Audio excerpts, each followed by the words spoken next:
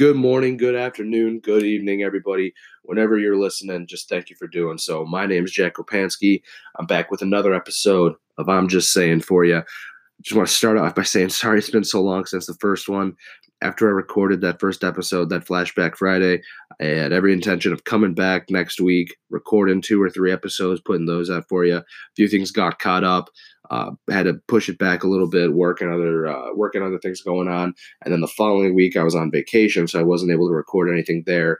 And then as soon as I get back, of course, I get a little cold mini flu that I'm still recovering from. But now that I'm drugged up enough to where I can talk for an extended period of time without being in total pain, I figured I'd put together a quick episode for you guys just to talk about some of the things that I've missed in the past couple weeks, and arguably the biggest news in Cleveland now, Freddie Kitchens being hired as head coach. We'll have a little bit looking forward to the NFL divisional playoff round, a little bit on that, talk about some of the other hirings that have gone on in the NFL.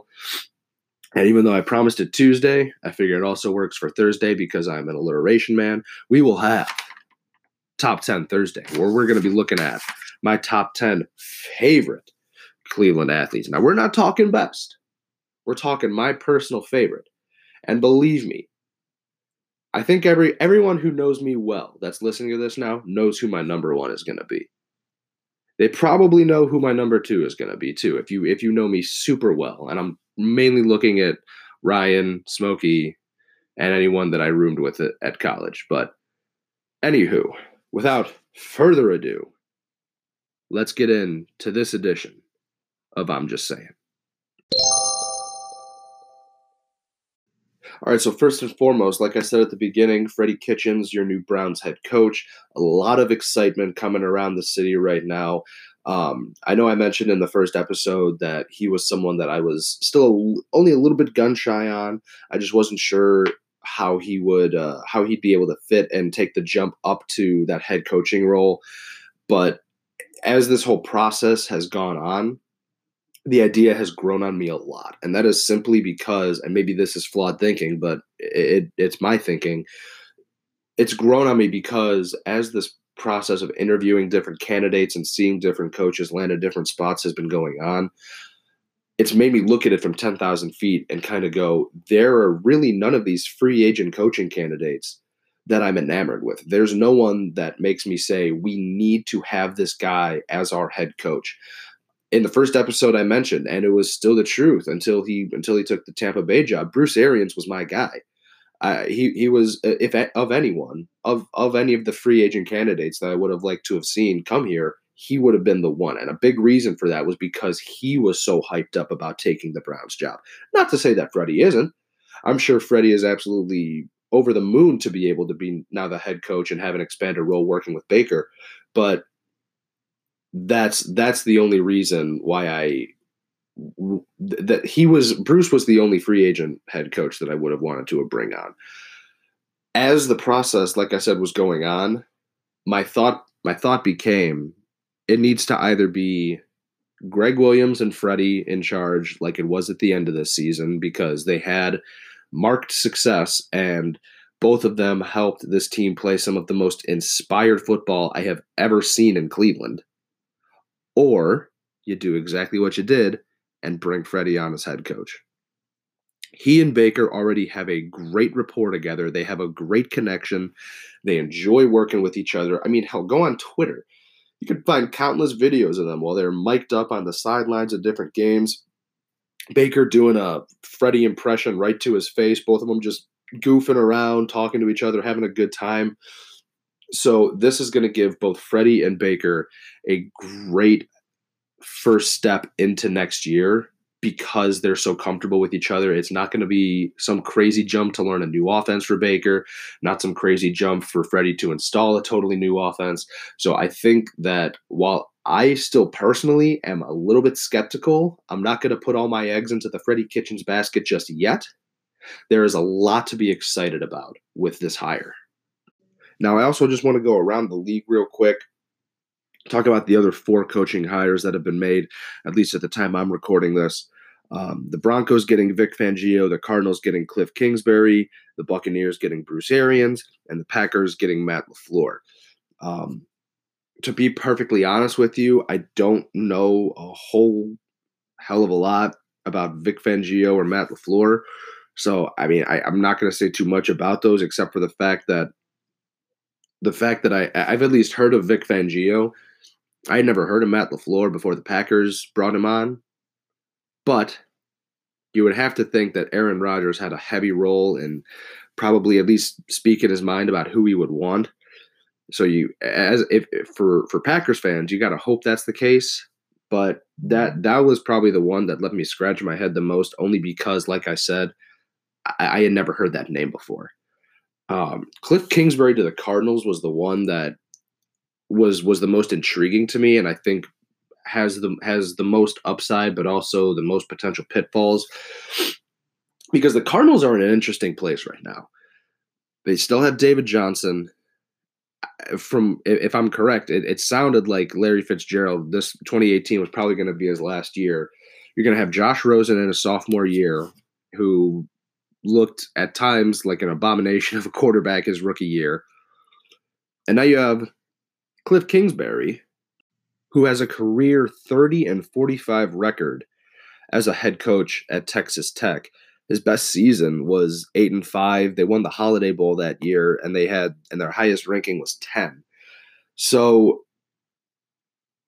it's interesting in the fact that you bring in kind of a younger guy trying to prove himself now in the NFL to kind of go along with Josh Rosen and see if they can work in tandem using, I don't know if you'd call it a chip on their shoulder, but kind of using a chip on their shoulder to play well and perform and like I said, make a name for themselves. But like I said, I think this is going to be a boomer bust hire. I know that's probably not necessarily a hot take, but I never claim to have hot takes. So we'll see with that one. If I was the Cardinals fan, I would certainly have reason to be excited, but I would also be ready for the realistic possibility that you could be looking for a new head coach in another 2 or 3 years, and quite possibly a new quarterback, possibly sooner. Then, of course, Bruce Arians, we mentioned him, or I mentioned him. I keep saying we. I keep saying we like there's a whole bunch of other people on this show with me. It's literally just me. I'm doing it in my room right now. No one's here. I'm doing all of this. Why do I say we? Anywho, I said it in the first segment. I said it in the last episode. Bruce Arians was my guy. I'm certainly not crushed that he didn't come here. I think he would have been a good option to come here, but I think he was also a good option with Tampa Bay. He brought on Todd Bowles, a guy he's known for a while. Had him as his D coordinator in Arizona when he was there. So I think that with Tampa Bay, this could be a very, very, very good thing for Jameis as a way to kind of hit a mini restart button on his career, because the past couple years he has not at all looked like the number one pick he was. So with Bruce Arians coming in, I think I saw somewhere that he's not going to hire an OC. He's going to be calling his own plays. Bruce Arians has a lot of trust and a lot of confidence in Jameis Winston ever since he worked with him a while ago. I can't remember exactly where that was, but I know I remember seeing that somewhere. So I think Tampa Bay got two very good coaches in this offseason, of Bruce Arians and Todd Bowles. I just don't think Todd Bowles is or was head coach material, but now that he's back at D coordinator with Arians as head coach, back to like it was in Arizona where Arians had most of his success, I think Tampa Bay, again, has a lot to be excited about. All right, I wanted to run through the NFL divisional playoff matchups real quick. We'll start with Saturday's games. At 4:35, you have the Chiefs coming up against the Colts. Chiefs are 5.5-point favorites in that one. Now, disclaimer, I am by no means a betting man. I am not good with this at all. The guy who is my one buddy, Jack Merhart. Go ask him about that. What's up, Jack? I just pretend to do it for fun. I think I know what I'm talking about. So you should probably do the opposite of what I say, but here we go. I think the Chiefs are going to blow the Colts out of the water here. What more is there to say about what Kansas City and Pat Mahomes has done this season? the way the Colts have finished their year has been impressive. I mean, if I remember correctly, they started 1-5 and lost just one game the rest of the way. So I mean, you cannot finish the season any stronger, and they had a great showing in their first playoff game. But I think it has to come to an end here, and it's going to be in a very unceremonious fashion. So I'm giving those 5.5 points all day. And I think if I had to guess, it would probably be somewhere in the 35-14, 35-17 range for the Chiefs, if not higher scoring for them. But we'll see. Chiefs are going to the next round there. Next up at 8:15, the Rams and Cowboys. I think this is a similar situation here. Dallas getting back to this point. It's good to see because I'm not one of those people that like hates on the Cowboys because they're the Cowboys. I really don't mind when the Cowboys succeed. In fact, I think I like it because it's just cool to see quote unquote America's team do well. But again, I don't think there's any way they can beat the Rams. There's just too much firepower on that team, and Sean McVay is some kind of evil genius. The Rams are 7-point favorites, and that was a spread that gave me a little bit of thought for a second because I know that closing the season up, the Rams weren't as strong as they had seemed throughout the better half of the season. But I think at the end of the day, they'll still cover it. That'll probably be somewhere maybe like a 20-14 game. I don't know. Like I said, that would technically be covering the spread. So maybe like a 28-17 game. I don't know, people. I'm just saying the Rams are going to win this game. On to Sunday, Patriots and the Chargers. Possibly two teams. Well, not two teams. I despise the Patriots, but I also despise Phillip Rivers. Patriots are 4-point favorites here. I'm going to give those points as well. I think the Chargers have obviously had an incredible season. A lot of people were kind of complaining that they have a better record than the Patriots, but they also now had to play on the road just because the Patriots won the AFC East and the Chargers didn't win the AFC West. But that's neither here nor there. But what is going to happen is the Patriots at home in the playoffs. I don't think there's any way that they lose this game. I'll take the Patriots. We'll say 35-27. I don't know. Finally, the New Orleans Saints and the Eagles. Drew Brees is a man on a mission this season, and even though he probably is not going to win the MVP, he is not going to let this team fall anything short of at least making the Super Bowl. Saints are 7.5-point favorites. That was one that also gave me a lot of thought because Nick Foles in the playoffs has shown that he kind of is the man, and I think he's given Philly a lot to think about next year in terms of who they need to have as their quarterback coming into the year. But again, at home, Drew Brees wants to show that he at least should be the MVP and probably wants to get at least one more Super Bowl under his belt in one of his last great years while he's still playing. So I think the Saints will win, and then we'll say 35-24 on that one. I don't know, people. Okay, that's that. Now, the moment you have all been waiting for. And thank you to the 14 or 15 people that voted on my Twitter poll for what top 10 I should do. Now, it is time for my top 10 favorite Cleveland athletes that I have had the joy to see play. All right, so like I said at the start of the show, this is my top 10 favorite Cleveland athletes. And what I did with this was I limited this to any athletes that I have personally been able to watch play. So while I did technically get to see a little bit of Jim Thome when he was back with the Indians, he's not going to be on this list. So no Omar Vizquel, no Albert Bell, no one like that, only because I never actually got to see them play and I never got to experience what it was like to watch them play. So we're going to leave them out of this. And quite frankly, the top 5 of this list are the only ones that are really in order. 6 through 10, You could really put in any order as long as they're in there for me, and I'd be happy. And these are not who I think are the top 10 best Cleveland athletes ever. They're just the ones that I have enjoyed watching or enjoyed them being in Cleveland the most. So there's going to be a few obscure ones in there. So bear with me, but here we go. Starting the list at number 10, the former UFC heavyweight champion Stipe Miocic. I remember watching him win that belt, and it was the same summer as when the Cavs won the title, I think 2 months before, a month or 2 months before.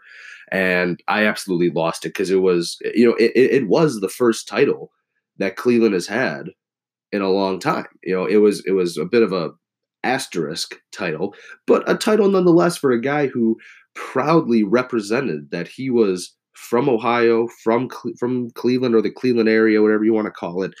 So coming in number 10, Stipe Miocic. Number 9, a Browns legend, Phil Dawson. I'm actually pretty proud that I've been able to get 2 Phil Dawson mentions into 2 shows.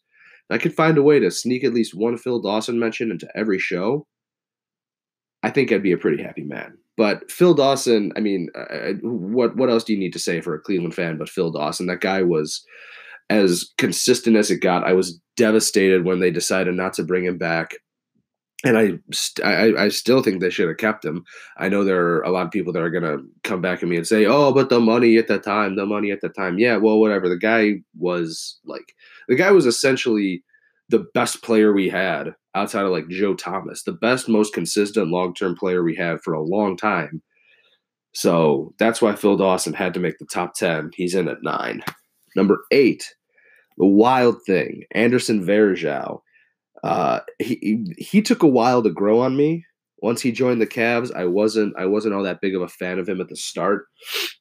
But the more I watched him play, the more time he got, the more I just enjoyed his presence on the court, especially in LeBron's first stint, when it was like LeBron, Andy, Shaq, Z, and you could just see all of them having such a great time. Hell, I think in the one photo after LeBron made that 3 against the Magic in the playoffs back however many years ago, the photo of people celebrating is like him, Sasha Pavlovich, and Andy Varejao.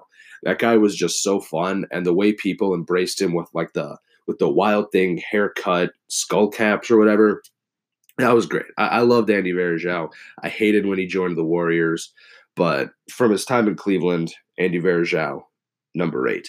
Number 7, another Cavalier, more recent Cavalier, still a Cavalier, Kevin Love. I was so excited when the Cavs were able to get Kevin Love that same summer LeBron came back. Excuse me.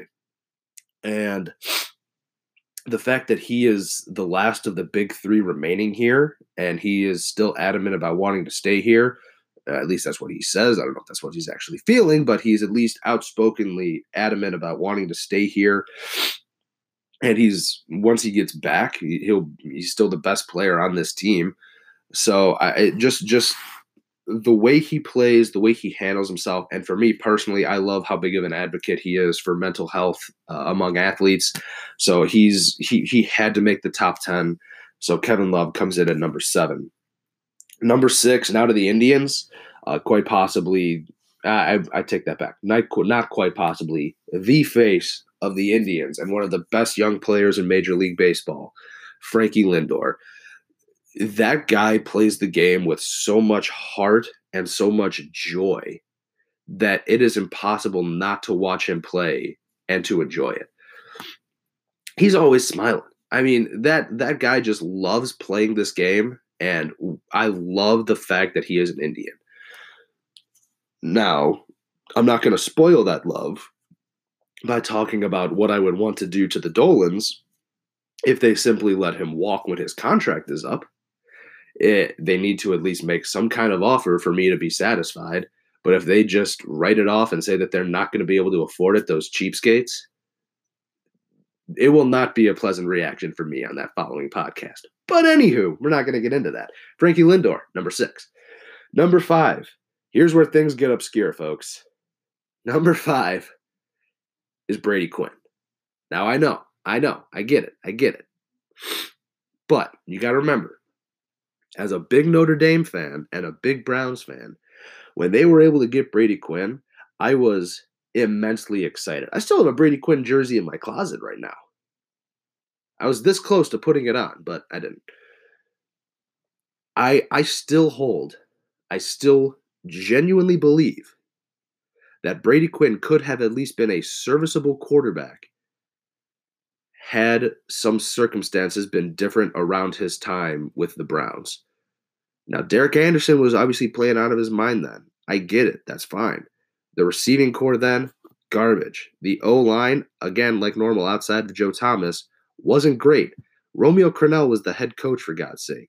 So, do I think he got a fair shake in Cleveland? Absolutely not. Do I think he would have lit the world on fire and been our franchise quarterback for years to come? Absolutely not.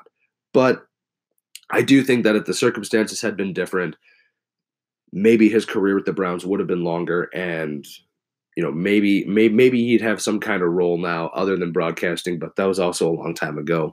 Who knows? Anywho, Brady Quinn, number 5.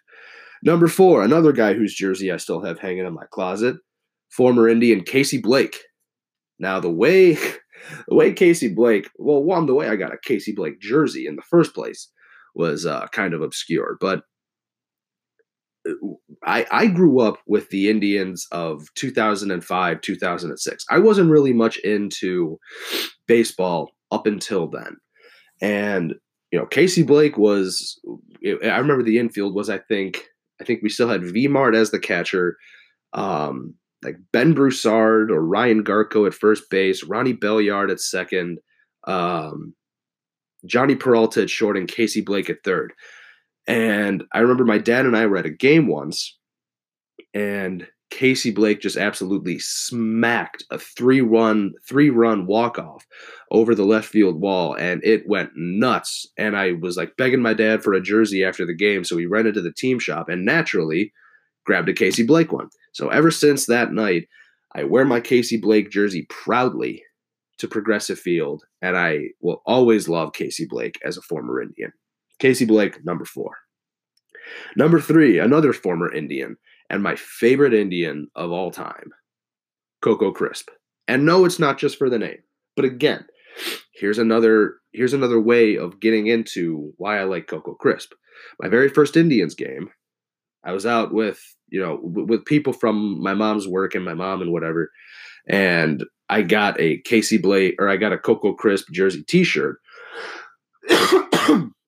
So that was sort of the start of it. And then I also was, for whatever reason, I loved his batting stance. The way he stuck his like chin over his shoulder. I'm trying to do it now while I'm saying this. The way he stuck it so far over his shoulder, and the way he like wiggled his fingers while he was holding the bat, I got such a kick out of that when I was a kid. So ever since then, I've loved Coco Crisp, and I loved him when he came back, I think 2 years ago, back when we made that World Series run. So he's coming in at number 3. Number 2, last Brown on this list. I'd be remiss if I didn't put Baker Mayfield in. I know it's only been his first year here, but I mean, I think I share with most of Cleveland that he's the most exciting player we've had here, probably since this team has come back in '99. He plays with so much passion. He loves being here, and he is. You know what? I'm going to say it now. He's the future of this franchise. Some people might. I know, again, not a hot take, but I don't care what anyone has to say about how he plays or how he acts or whatever. The guy is incredible. I am so ecstatic they took him number 1 overall. I wouldn't have wanted anybody else. So it is only fitting to put him in my top 10.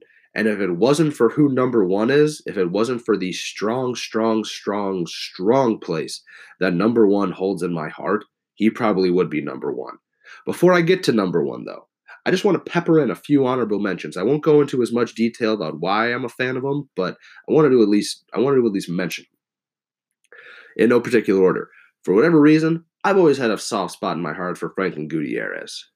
Another one, when he was a Brown, and again, this was one I at least had a jersey of, and it was mainly because his first and last name fit on his nameplate. Linebacker Andre Davis for the Browns. Another former Indian, or not a former Indian, but probably a soon-to-be former Indian, Jason Kipnis. Like the guy's hustle, have his jersey. Admittedly, he is probably going to be gone soon, but anywho. Now, number one. This comes as no surprise to, like I said, anyone that knows me. Number one, Matthew Dellavedova. Oh my God, Delly. That guy. And again, this is one that it's hard for me to even explain. The rest of them, I can give you some explanation for why I have them on my list.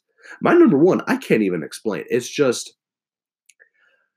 it's easy to say that it's the way he plays, but it really is the way he plays. It's also the fact that he's Australian. For whatever reason, I get the biggest kick out of people with Australian accents. And just, it's the amount of fun that he has, not only on, but off the court. I'll following him on social media, and he's always posting some like funny stuff on like Snap or Insta or whatever. It was to the point where I was at a Cavs finals watch party for the first year they played the Warriors, and there were watch parties for every night. And one night, I won a LeBron swingman jersey, like a real deal LeBron jersey. Now I already had one, but I was like, "Oh, sweet, this is awesome! I got another jersey." The next night, they were giving away a Delly jersey, and my buddy won the Delly jersey. So I said, "Dude, I will trade you this LeBron jersey for the Delly jersey." And he looked at me like I was crazy. But I told him, I'm like, "No, I am dead serious. I already have a LeBron jersey. I need a Delly jersey." So sure enough, he ended up winning. We swapped the jerseys, and I still wear my Delly jersey proudly when I go down to the queue. So, Matthew Dellavedova, you are and probably always will be my favorite Cleveland athlete of all time. All right, everyone, that's going to do it for this episode of I'm Just Saying. I just wanted to say thank you so much to everyone that listened.